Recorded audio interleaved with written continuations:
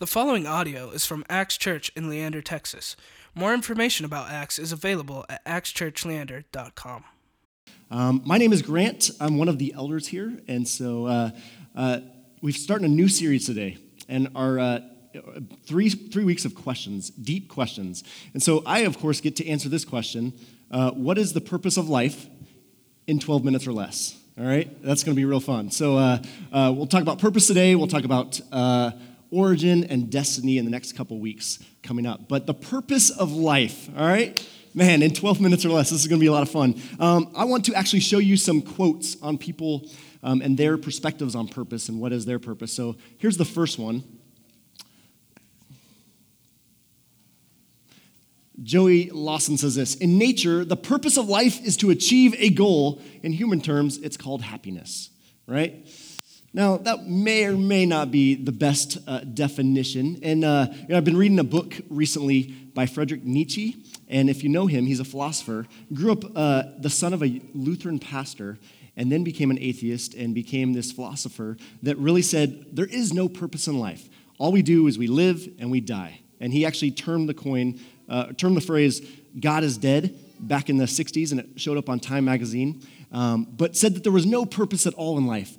This person now says, no, the purpose of life is happiness, that there is maybe another level, that purpose is happiness. Here's another one. The poet Ralph Waldo Emerson says, the purpose of life is not to be happy, so they contradict there. It is to be useful, to be honorable, to be compassionate, to have it make some difference that you have lived and lived well. All right, I like that one a little bit better. It's more about helping other people and making the world a better place, but I think we can go even deeper into that. Here's the next one. I'm convinced that the jealous, the angry, the bitter, and the egotistical are the first to race to the top of mountains.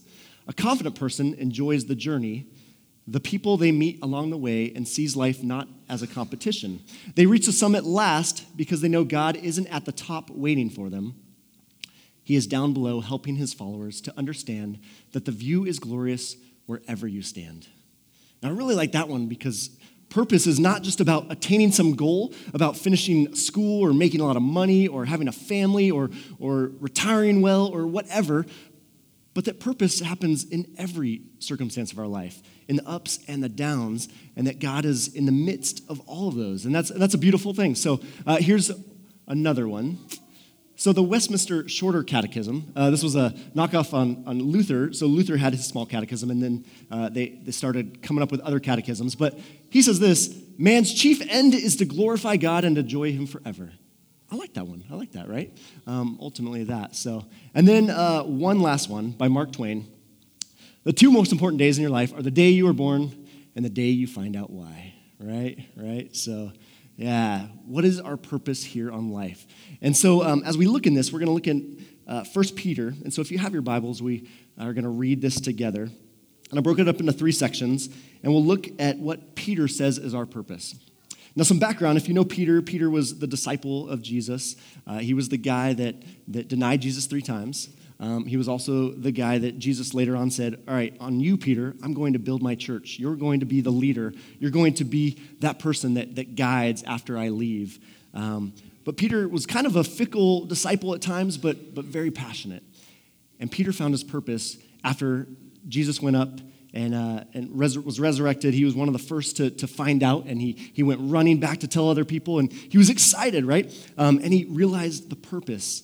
And we had the story of Acts, and we have all that, and how the church just explodes and booms because the disciples finally had a deeper purpose than just serving or just doing whatever, but it was following Jesus in all they did. Now, let's read this. Therefore, preparing your minds for action and being sober-minded, set your hope fully on the grace that will be brought to you at the revelation of Jesus Christ. As obedient children, do not be conformed to the passions of your former ignorance, but as he who called you is holy, you also be holy in all of your conduct, since it is written, you shall be holy, for I am holy. Now, at first glance, this may seem like he's saying we have to be holy and be perfect and be, these pious kind of people over here, right? And in essence, that is what he's saying, but if we take this word holy and we unpack this a little bit, the word holy actually means set apart. So what he's saying here is not to be perfect and be better than other people, but what he's saying is to be set apart and live out our set apartness as Christians. I'll give you an example. So my family growing up, my mom loved to have a living room that was for like guests. Anybody ever have that? Our houses today don't so much have that as much, but you had a living room where guests came, and then you had the family room where you came and watched TV, right? And that's where you did most of your hanging out. But in this living room that we had couches.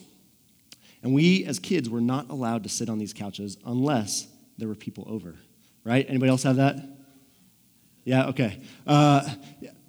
It wasn't as gaudy as that, but yeah, it was this couch was set apart. It was holy for a reason, right? It was set apart for when people came over. We used it for a particular purpose. And that's really what God is calling us here. What Peter says is that we are set apart for a purpose of God's disciples, right? To live out, to love others, and to share that good news of what Jesus has done.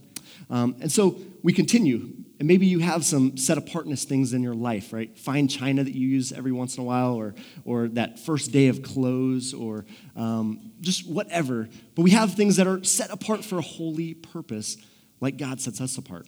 All right, here's the second part of the verse. So why are we set apart? Here's the answer for this. And if you call on him as Father, who judges impartially according to each one's deeds, conduct yourselves with fear throughout the time of your exile, knowing that you were ransomed from the futile ways inherited from your forefathers, not with perishable things such as silver or gold, but with the precious blood of Christ, like that of a lamb without blemish or spot. He was foreknown before the foundation of the world, but was made manifest in the last times for the sake of you, through him are believers in God, who raised him from the dead and gave him glory, so that your faith and hope are in God. Right there, we have the Easter story, right? That Jesus came down, was made a baby in humbleness, right? Lived that perfect, sinless life for you and for me, and then gave his blood so that we could live forever in essence and be with him and enjoy his presence forever, right? Now, what I love about this, go back to the slide before this, is that he says, it was not with perishable things such as gold or silver, but with the precious blood of Christ. In our world, we often equate physical possessions or things of value with things of worth, right? You make lots of money so you can have more stuff, so you can have better things or a better quality of life, and that enables us to have worth in certain areas. But what it's saying here is that, no, that stuff in God's economy does not matter, right?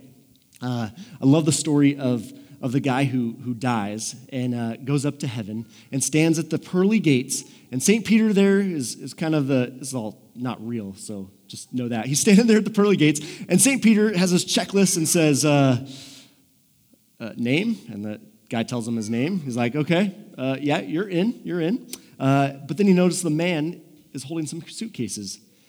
And so he asks him, why are you holding suitcases? The man goes, well, okay, I know we're not technically supposed to bring things up here, but I had an agreement with God, and he told me I could bring these things. So the guy's like, all right, hold on, I'll be back. Calls up God and says, God, I got this guy here. He says you talked to him and could bring things, and what's up with that? God's like, yeah, it's cool. So St. Peter goes back, talks to the guy, says, all right, you're in. God said you could bring those, but I'm just kind of curious, what is so important to you that you decided to bring this with you to heaven? And the guy opens up the suitcase, and St. Peter just gets on his knees and starts laughing. And he looks at it and says, pavement? You brought pavement? And the guy had his suitcase full of gold bars. And so, it's funny. Come on, killing a different crowd, maybe. All right. But what I love about that story is that what is valuable here on earth in God's eyes, maybe I should have set that up better too, because in Revelation it says the streets are paved with gold and there's, jewels all, okay, now? All right, now it makes sense? All right, man, that's why I'm not a comedian. But the things we find valuable here that we spend so much time and effort accumulating here on earth, Jesus says, no, that's not really what ultimately matters. That you came in this world with nothing, you're going to leave with nothing.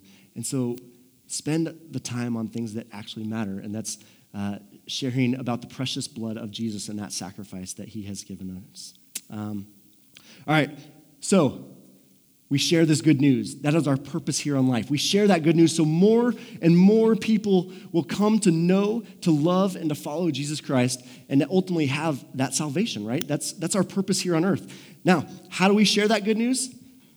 Peter has another part of this, starting at verse 22. Having purified your souls by your obedience to the truth for sincere brotherly love, love one another earnestly from a pure heart.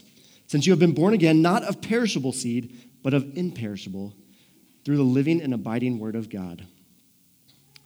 So Peter tells us how we share that message now, how we share that purpose that we have in life, and that is to serve and to love. And that's what we get to do today. We get to serve one another. We get to love our brothers and sisters so that they ultimately can better know that love of Jesus personified with skin on in different ways through you guys. And so that's amazing. We'll have all kinds of different projects here. We'll talk about those at the end of the service, but we'll have projects here. We'll have projects where you can go off if you'd like to serve that way. But it's just a way to take a break in our day and to say, yes, Jesus loves you, and we want to show that to you. Because most people don't care what you say until they know how much you care, right? So there's that. Now, I was also searching this, this aspect of serving on the impact of the human body. And as holistic beings, everything affects everything. And I found some cool stats. And this really is just kind of cool. But those who volunteered in the year 2000 were 42% more likely to be very happy than non-volunteers. There's something about when we serve, when we love other people, that we receive something of blessing with that. Here's another stat. In a 2008 study, giving money to someone else lifted participants' happiness more than spending it on themselves, despite participants' prediction that spending on themselves would make them happier. So there's something about giving, right? And then the last one here. One piece of research showed that older individuals who volunteered for at least 200 hours a year decreased their risk of hypertension by a whopping 40%. So if you want to live long and you want to be, satisfied on earth, it's saying serve. Now, that's what I love about this is we can do studies, all day long, but it's the wisdom literature, the scriptures. A couple weeks ago, I talked about forgiveness and talked about the power of forgiveness and the healing of forgiveness. And people have done studies on that of saying, yeah, that's good for you. Well, duh, Jesus said those kinds of things, right? And so we know that serving is ultimately not self-serving, but it's to serve others in our purpose in life of sharing that good news of Jesus. And this week after Easter, we get to do that. We get to share. And hopefully it's not just a one Sunday or a couple Sundays a year thing. Hopefully it's a daily thing, that we learn to serve our neighbors, that we learn to serve our coworkers, our family members, the people that are often hardest to love and serve. Not to earn favor with God, but hopefully to share that precious gift of the Easter message with them. So let's pray. Heavenly Father, we thank you so much that you have given us purpose, that we don't just wander throughout life seeking a high here and a high there, but Lord, that you have given us your very blood. And because of that, you have given us value. You have given us worth. And because of that, we can then go share that worth and tell others about their amazing worth in Jesus' eyes. And so, Lord, we pray that today as we serve, that you would, again, open up those doors of conversation, that more and more people would come to know you. And Lord, may we live out our holiness, our set-apartness, and may we be enabled to serve others today, every day. And may we seek to live into how we are set apart for your purpose because of that precious grace of your Savior, Jesus Christ. Pray this in Jesus' name. Amen. Thank you for listening to this podcast from Acts Church in Leander, Texas. Feel free to share this message with others and stay connected with us at actschurchleander.com.